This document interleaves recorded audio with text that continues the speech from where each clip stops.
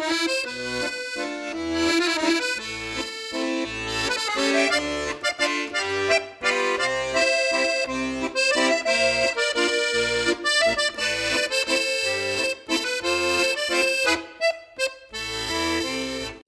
to the Zelda Informer podcast. I'm your host, Alfred Tabex, joined once again by Canada's #1 export, Andy Spiteri. Hello, everybody. So this week we're going to talk about a few things. One of them might not actually be something that you guys like, but we'll see. First off, let's just start with some Zelda stuff, though, as we always do. There's a daily debate that we put out, I think yesterday or today, about whether or not Newfane should start with Breath of the Wild. So I want to take that a step further.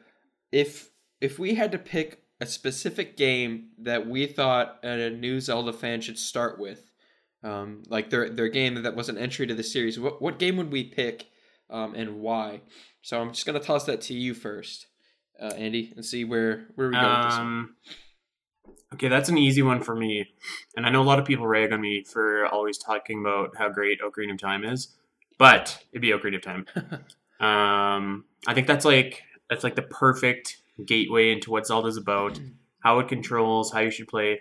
Me and my girlfriend played it not too long ago. We played on the 3DS. She never played a Zelda game before, and we, I got her on that adventure because I thought it would be the most accessible and easy to get into. I ended up playing like a lot of it and finding all the Skulltulas and whatever, but it would be Ocarina of Time for me. I think that's like the perfect launching point. It kind of gives you an idea of like what the series is about.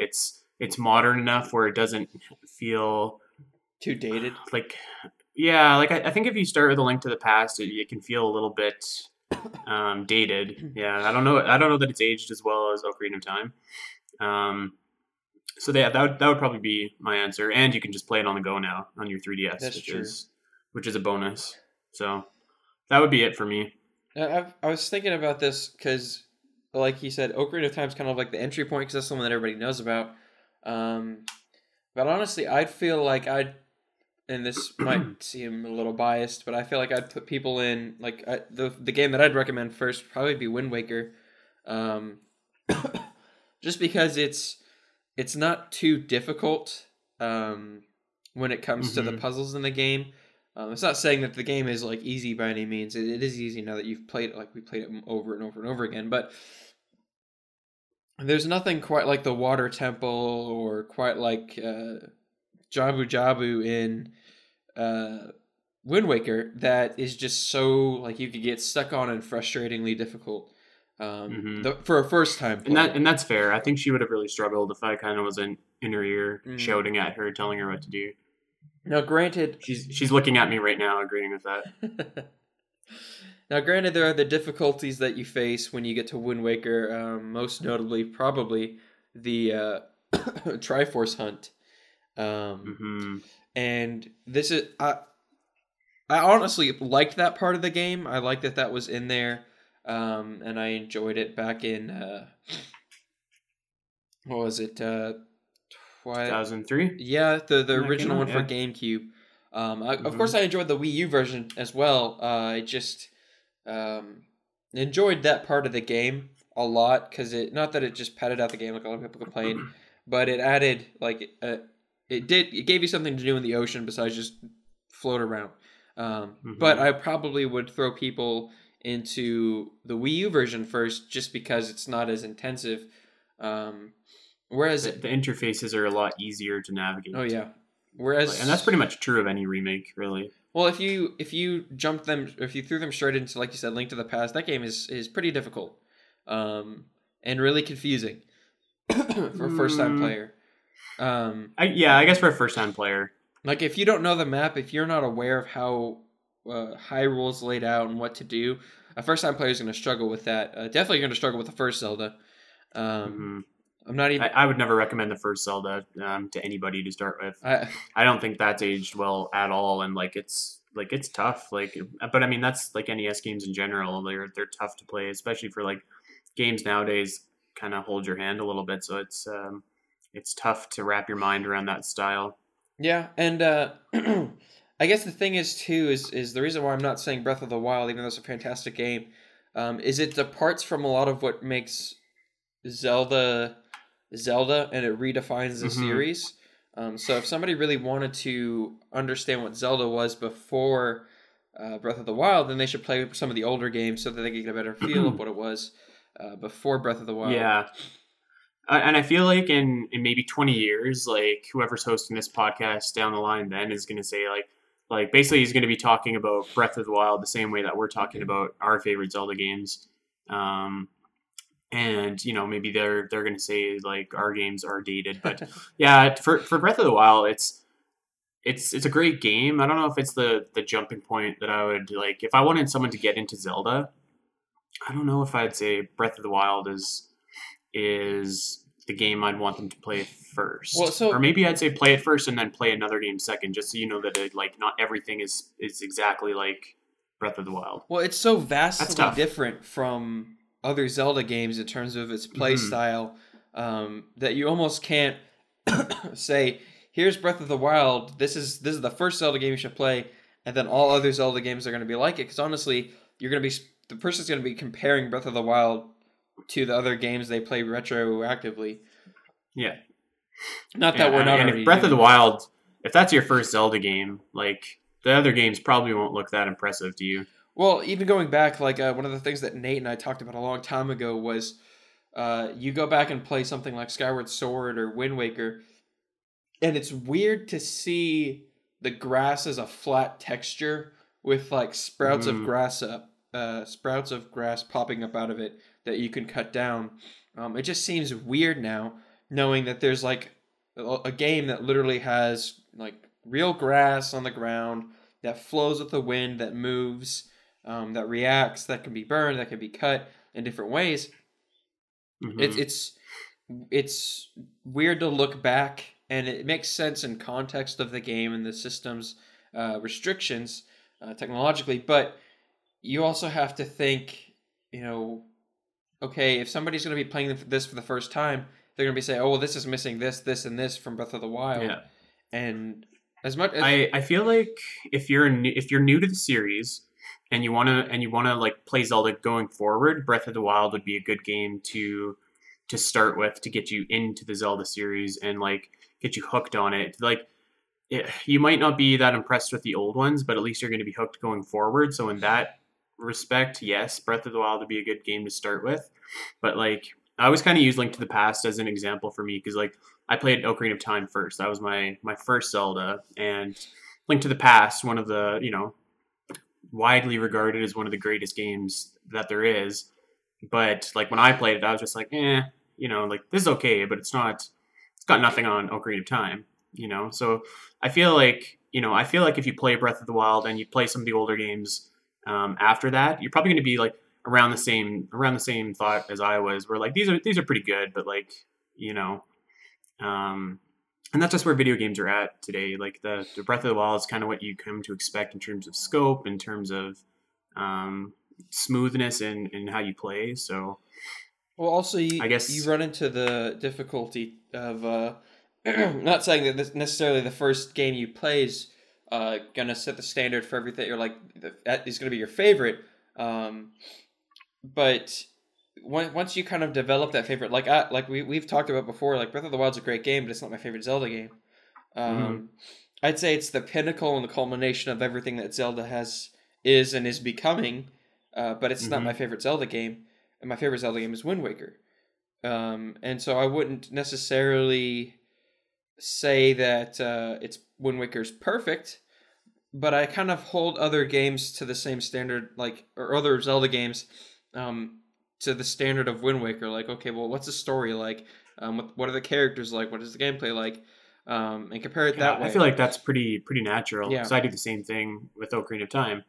So like yeah, I don't think like Breath of the Wild isn't my favorite, but it's you could probably make a good case for it that it's the best. Mm-hmm. And I said I think that if people are starting with Breath of the Wild, they're probably gonna be fans of Zelda going forward because that game is just so good. Mm-hmm.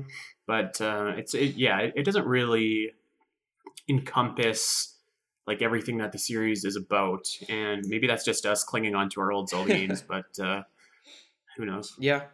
So speaking of Breath of the Wild, then let's talk about something we haven't actually talked about with Breath of the Wild. We've talked about story and Ganon, but we haven't actually talked about the characters in the game. So I wanted to discuss some of our favorite characters from the game, and why we liked them, what was special about them, what made them memorable. Okay. Pre-warning to anyone listening to this: I'm horrible at character names, so you're probably gonna be hating me as I'm talking about this. Go for it, Andy. Paya. Yeah, Paya. Yeah, like papaya. Yeah, she was adorable. I really liked her. She immediately comes to mind.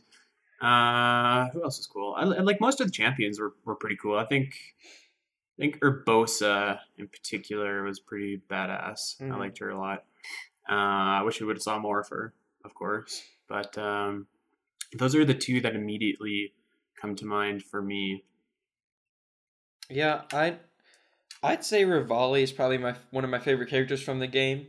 Oh, really? Yeah, he was actually the first champion that I went to go help out, and so the thing is he kind of has a character arc in the game, which is weird because it's short.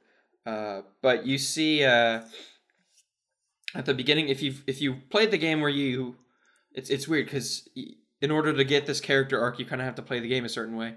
But if you play the game in such a way that you see the cutscenes where Rivali's pretty much like, well, especially the dubbing ceremony, where he's like, well, I don't understand like what the deal with the kid is. Like, I don't like him.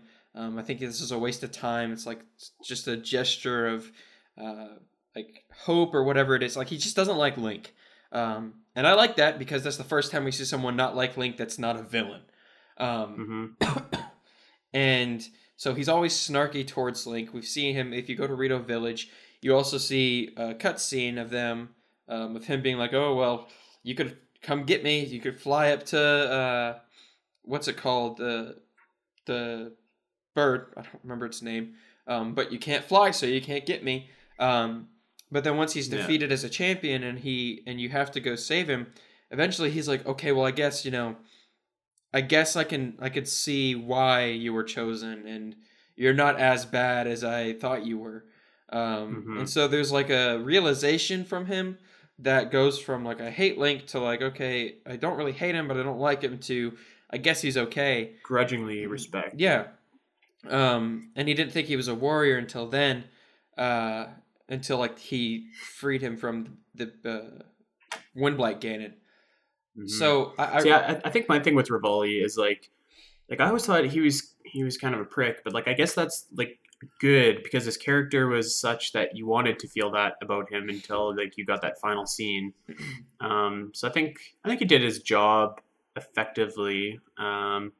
He was just like the perfect Falco though. Exactly, yeah. Like exact same like kind of I don't like you but I respect you kind of deal. Yeah. And then you get into one of the things that confused me though, was when I got to the Beast. This is the first one that I went to. His snarkiness made it sound like he was taunting Link throughout the whole, like every time he'd go get he'd place the Sheikah Slate down and get a rune or whatever.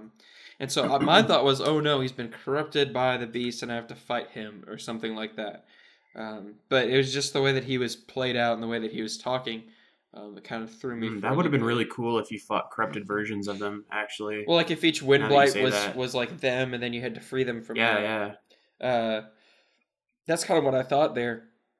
Another character I really liked. I don't remember his name. And it's that kid Goron. The only one that has a voice other than Daruk, where you're going through Goron's like the modern champion that you guide through the. I don't remember his name either. I hated the mission involving him. It was awful. The escort mission. But he also had a character arc where he went straight from like a coward to, I need to man up and start doing things to protect the village, and I need to reflect Daruk because I'm his descendant type of thing. So you see a bit of a character arc there.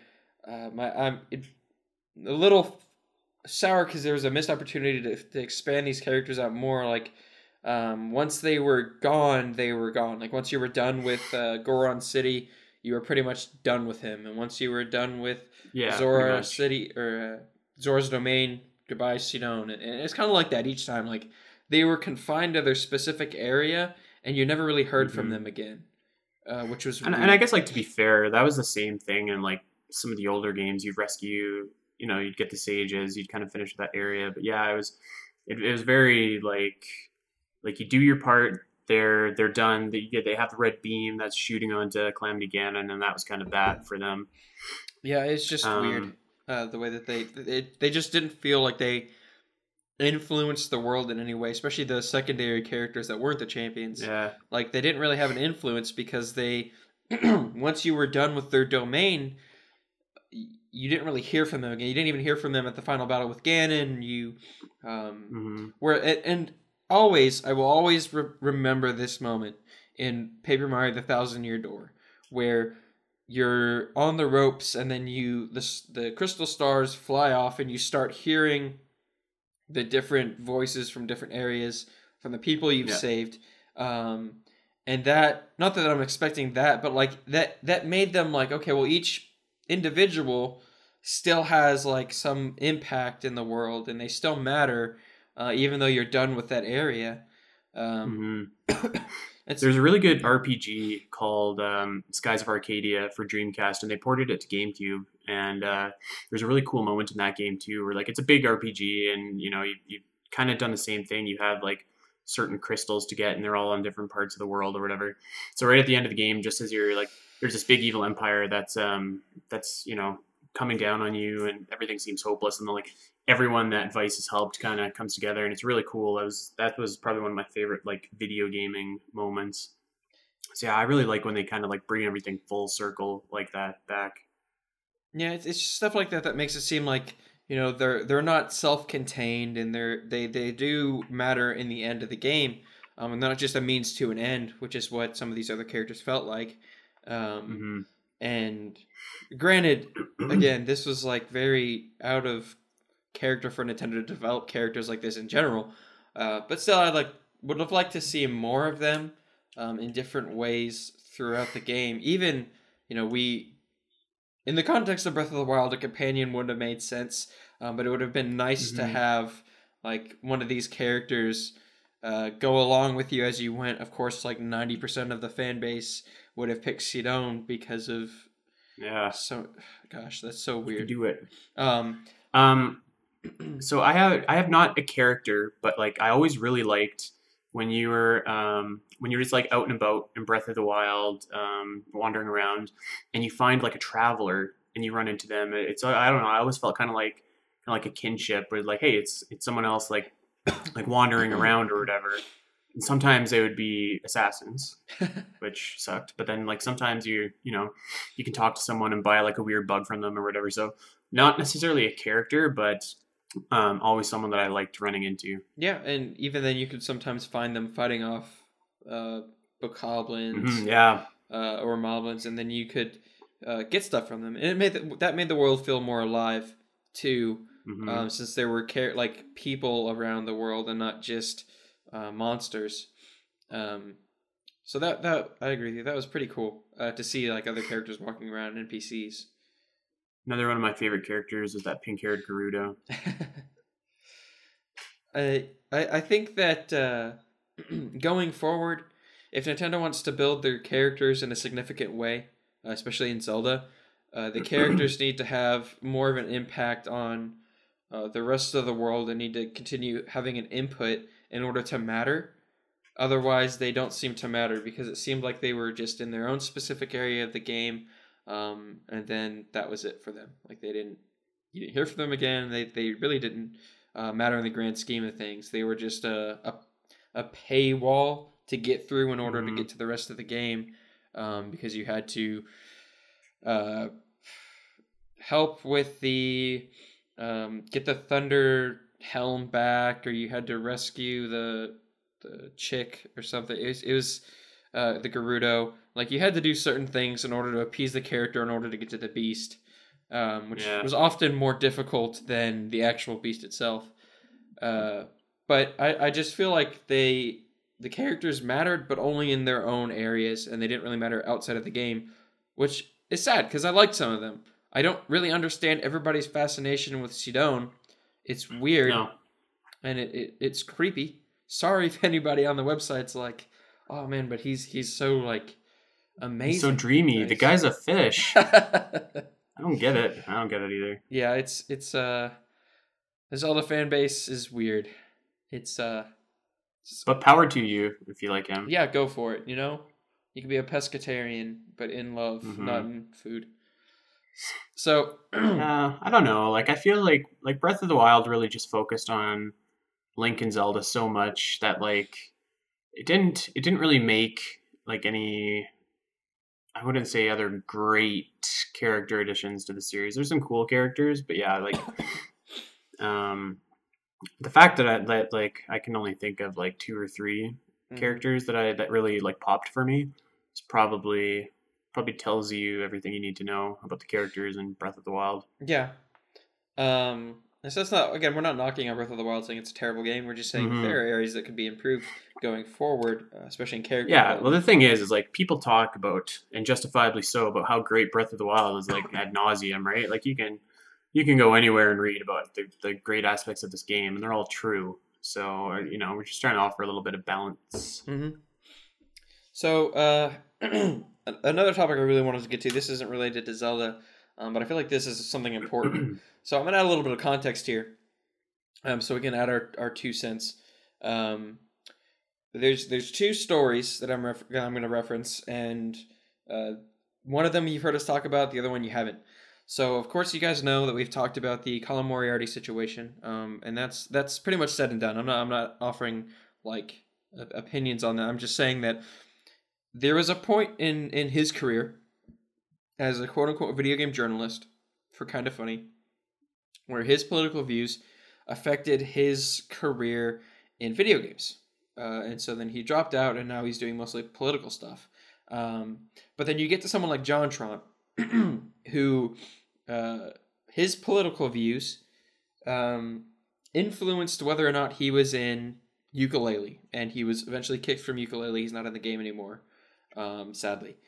And so there's a conversation to be had there if whether or not politics and video games should mix in the beginning, and whether or not it was a good idea for, well, I don't really want to talk about whether or not it was a good idea for them to kick him off, but whether or not politics and video games should mix in general, and if they're a good mix, and whether we should continue to integrate them in such a way, or try to stay as far away from them as possible. And one of the problems, it's weird for me because I'm for it and against it.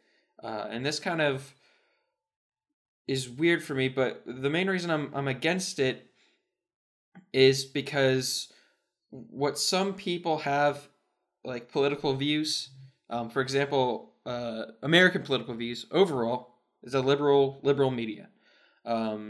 It tends to lean towards that. I'm not saying you're going to find stuff like that in Breath of the Wild, but when those games enter other countries, you're getting those political views. And I can't think anything off the top of my head. I'm not going to give an example. But even if you go from something like a game made in the United States put to something in Canada, you're going to have different political views there.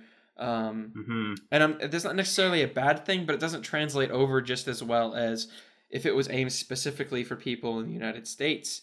You lose a lot of the nuance, you lose a lot of the understanding, especially going overseas. If you bring a Western game to Japan, they're not going to understand.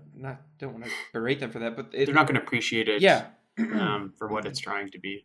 And so that's my big hang up on it. Of course, I've got some other opinions on it, but I kind of want to toss it to you, as someone who's like outside of the United States, because this is mostly a problem in the United States. Like, you don't really hear about people complaining about political agendas in video games in other countries. It's mostly us. So what are your thoughts on that?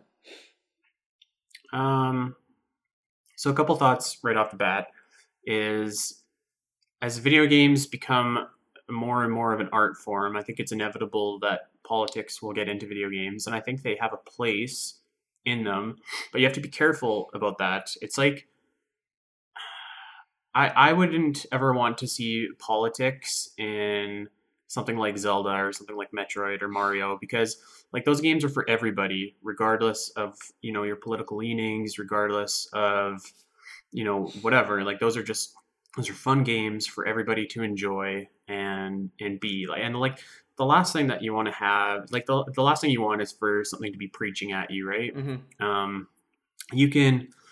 You can play a game or watch a movie and they can have a message, and it all comes down to the delivery. If they deliver it tastefully and they deliver it, in a way that's not like wagging their finger at you, then it can be okay.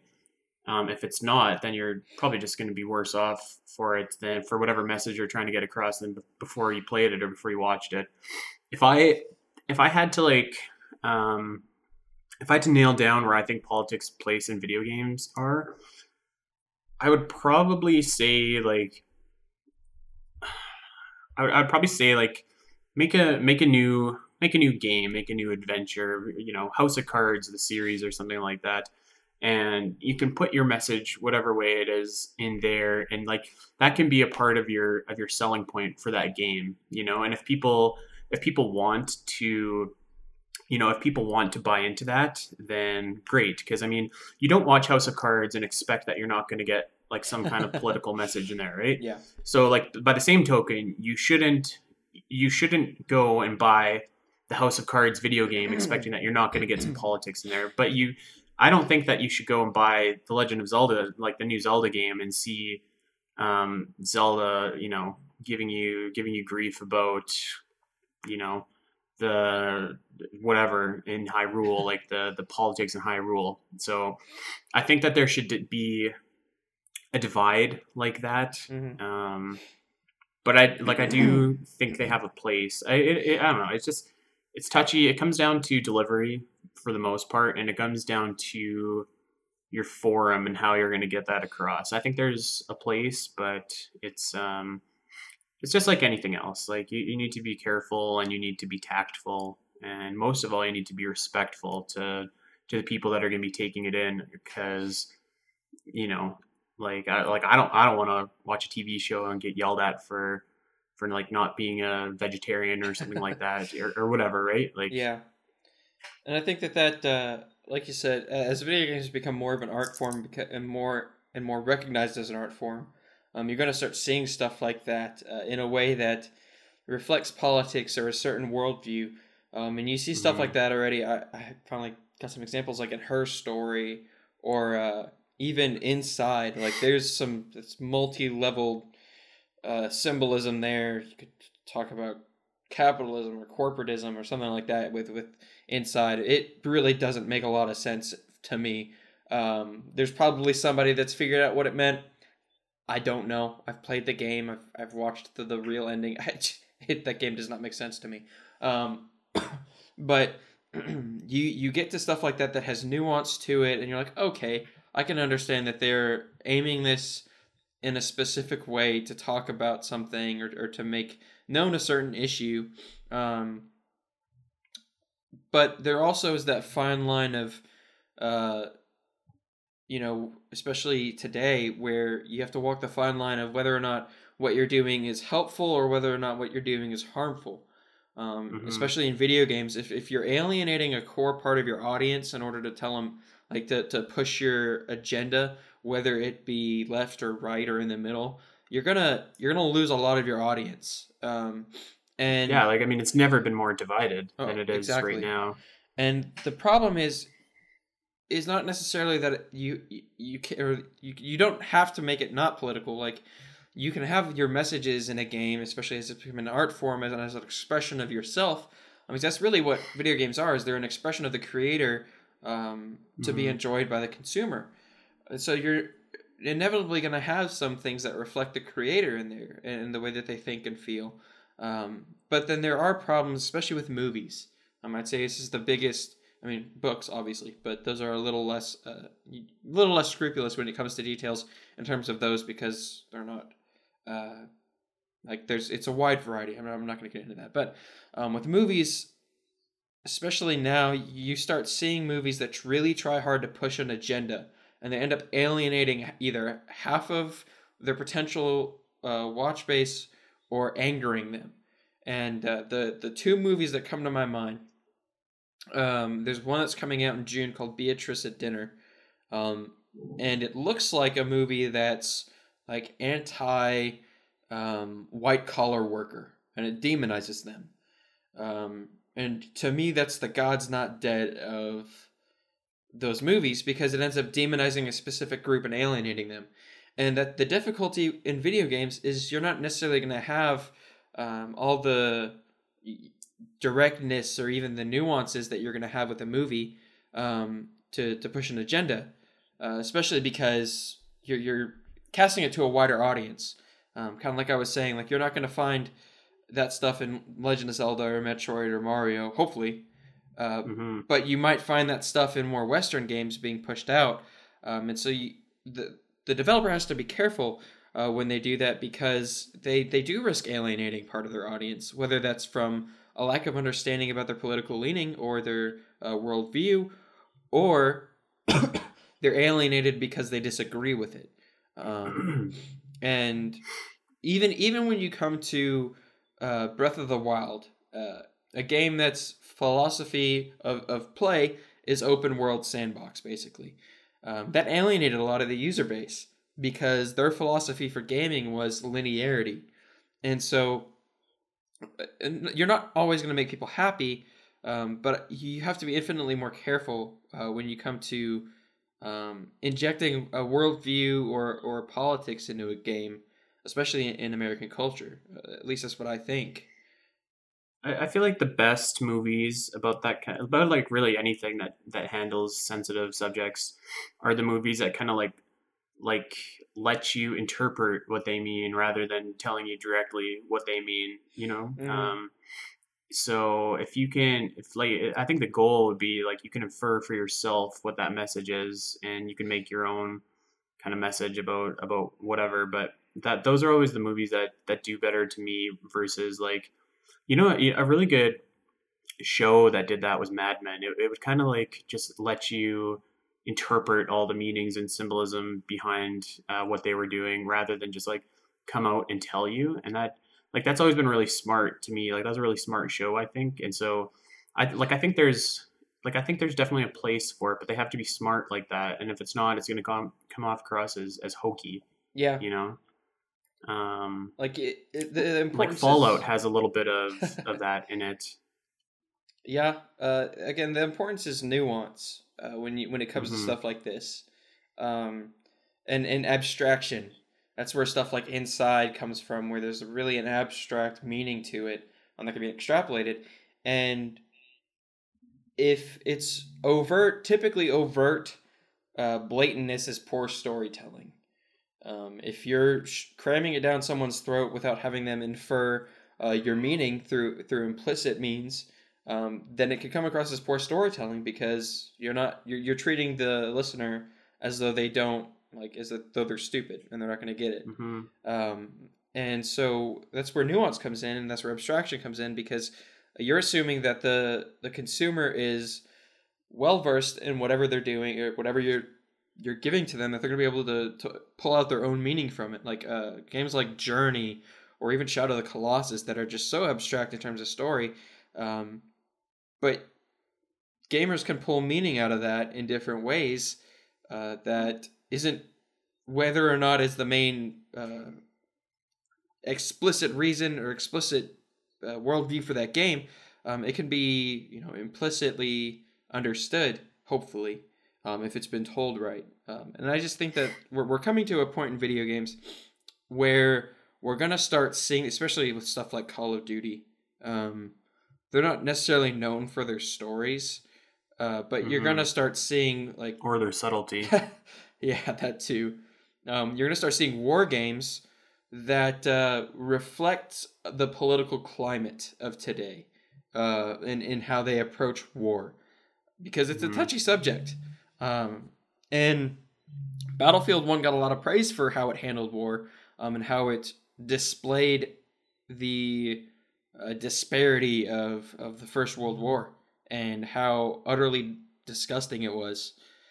And they had to be careful with that, because that could come up you can either be disrespectful with it, or you could just be untasteful with it. And as we're going to start seeing more and more of these games with these political biases to them, just because that's the climate we live in now. Again, we're probably not going to see this out of Eastern companies. Again, like I don't think Square Enix is going to put out Final Fantasy Trump Edition. But you are going to start seeing more of these in video games, and it's good and bad. And hopefully they know what they're doing so that they can do it right. Because we don't they're obviously, of course, he's always the exception to the rule. Kojima made no qualms about putting in political bias and how he viewed American culture in the Metal Gear Solid games. That's true, yeah.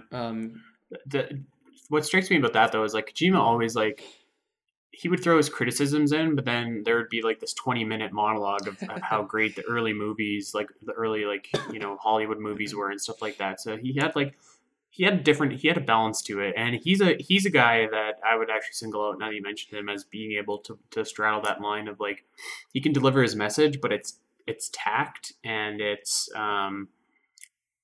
it makes sense enough that I don't think that anyone playing Metal Gear Solid wouldn't agree with like we probably shouldn't be making nuclear weapons and stuff like that, So his message was broad and tact enough that it came across well. So I'm not sure if a lot of other developers would be able to do that as well as he would, but I think it's like you mentioned Metal Gear Solid, like that was like almost 20 years ago now.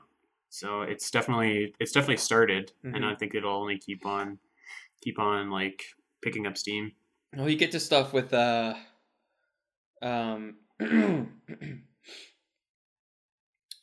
Gear Solid 2: Sons of Liberty, I guess, where there's that whole speech at the very end of the game with the Sons of Liberty, with the Patriots, where they're talking about American culture and how they're indoctrinating people and how they're all these things, and it's a little all too real, especially in today's context. But he did it in such a way that it fit within the game's world, and it didn't seem like it was out of place. Especially because Metal Gear Solid's always kind of been about politics and how that works.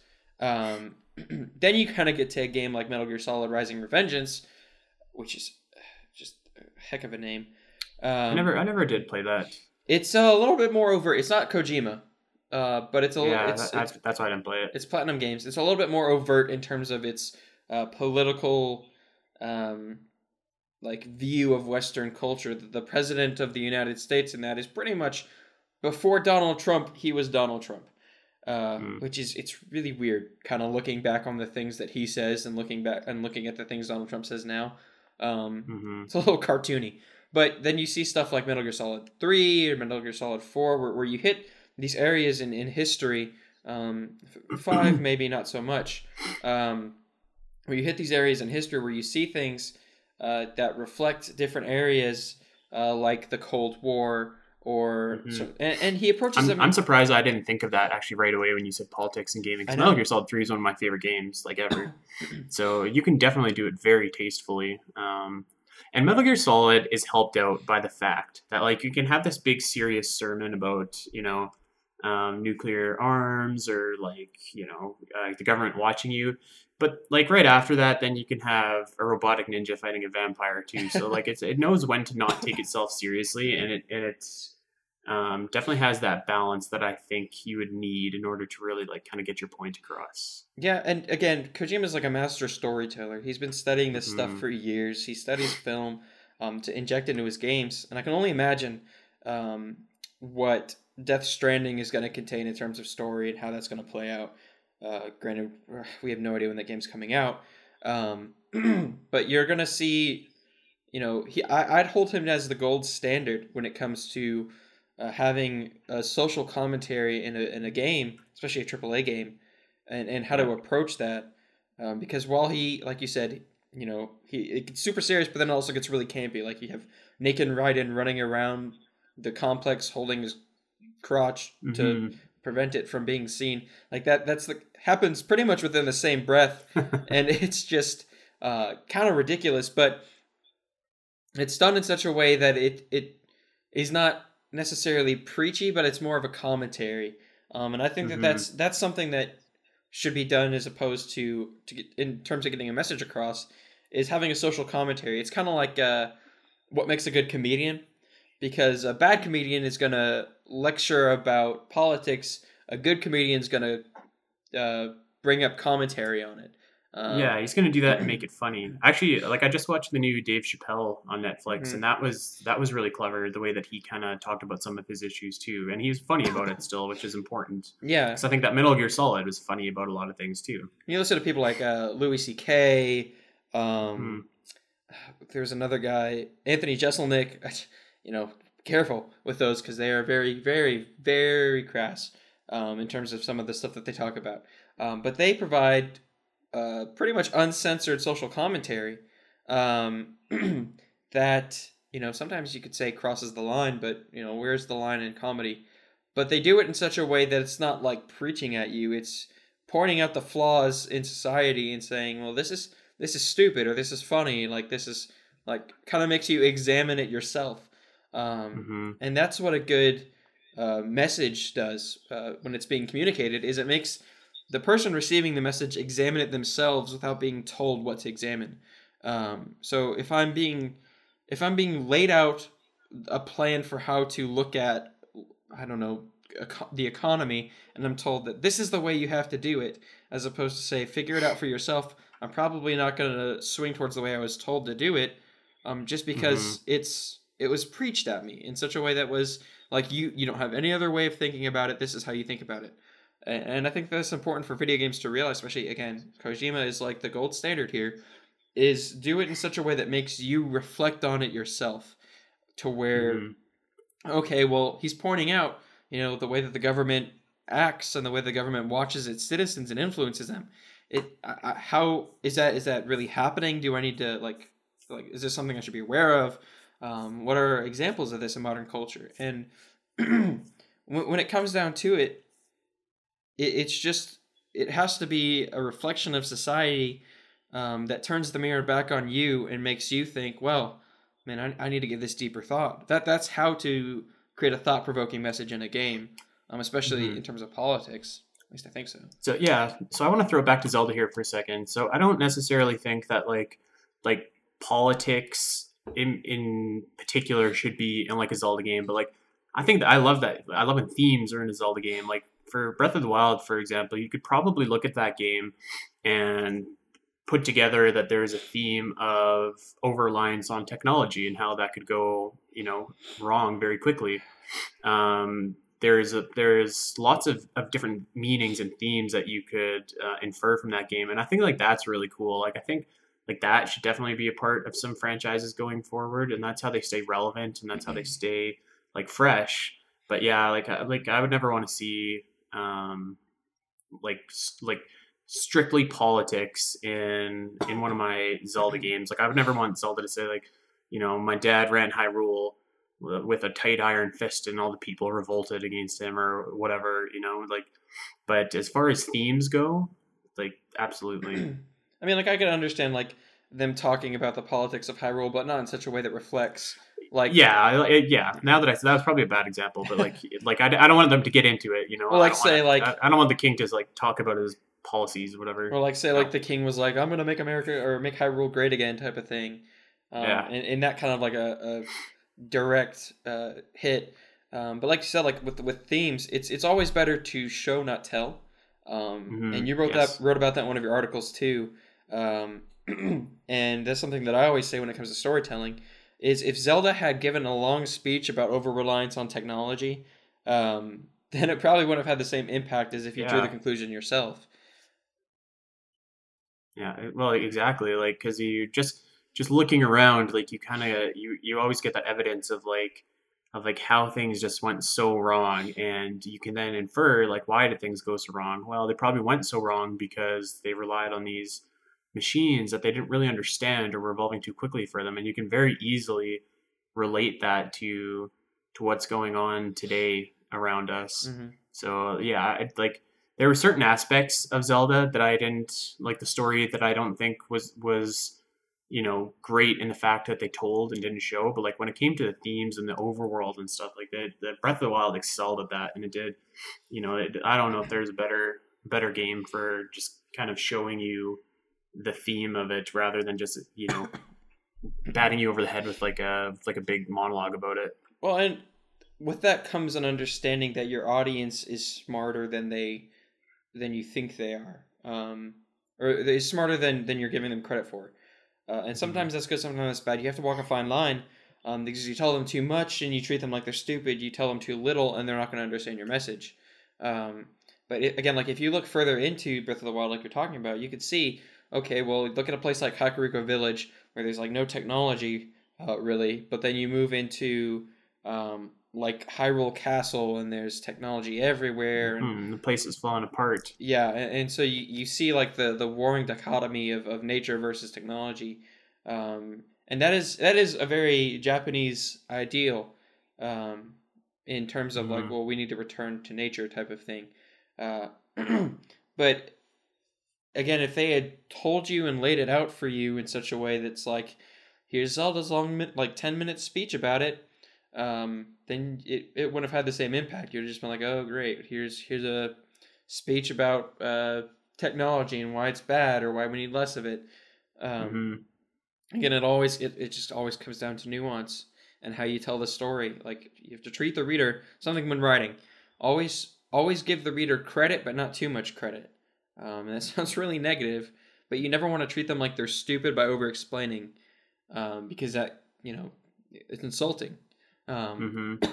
It's like, you can always take it to the extreme, say like, well, if you're defining certain words, like every time you mention The Legend of Zelda, you're like, The Legend of Zelda is actually a series about this, this, and this. You're treating the reader as if they have no idea what you're talking about. You never want to do that. But you do want to explain more abstract concepts. Like if I was writing about psychology, or what I'm planning on doing, writing about theology in Legend of Zelda, I'm going to have to explain those concepts, but I'm not going to have to explain other the basic concepts of the game. And so you always have to be careful with that, especially as a writer, especially as Nintendo going forward, with how they tell stories and with how they lay them out. And I just think, again, like it's show not tell.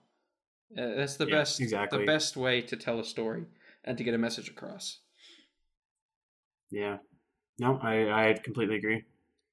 Yeah. So, anything else on that from your point of view? No. In summary, I think there's a place for it, but you got to do it right. You got to do it tactfully, respectfully, and if you do that, I think absolutely there's a place for it. If you wanna get really political, maybe keep it out of the big series, but by all means, I think there's a place for a really political game in today's market. But yeah, no, I agree. We'll see. Like I don't suspect that politics will ever be in like Zelda or like pretty much any of Nintendo's big franchises going forward. Yeah. But they can be done well, and they can be done with taste. And so if they can, they should. Is my kind of final thought for that. And again, like you said, in summary, like just it has to be nuanced in such a way that conveys the story without insulting the listener or the reader or the player. That's probably one of the more important things about just storytelling in general, but especially when it comes to this. Never insult your audience, because then you alienate them. And when it comes to Zelda, if that hasn't shown us anything, it's that the zombie apocalypse talk is never going to happen. What's really going to happen is the robots are going to take over, and I'm a firm believer in that. Yeah, your AI. Heard it here first. Yep. So that's about it for this week. Cool. So I got a book. It's called The Legend of Zelda and Philosophy. I link, therefore I am. Yeah. So I'm going on a trip today. I'm going out of town for a few days, so I'm going to read that while I'm gone. So maybe we'll have some cool stuff to talk about next week. All right. And see what's kind of pulled up from there. I'll let you take control of that one. Then you can bring up some questions, and we'll just talk about that. Cool. All right. We'll see you guys next week then. All right, guys. Adios. Bye.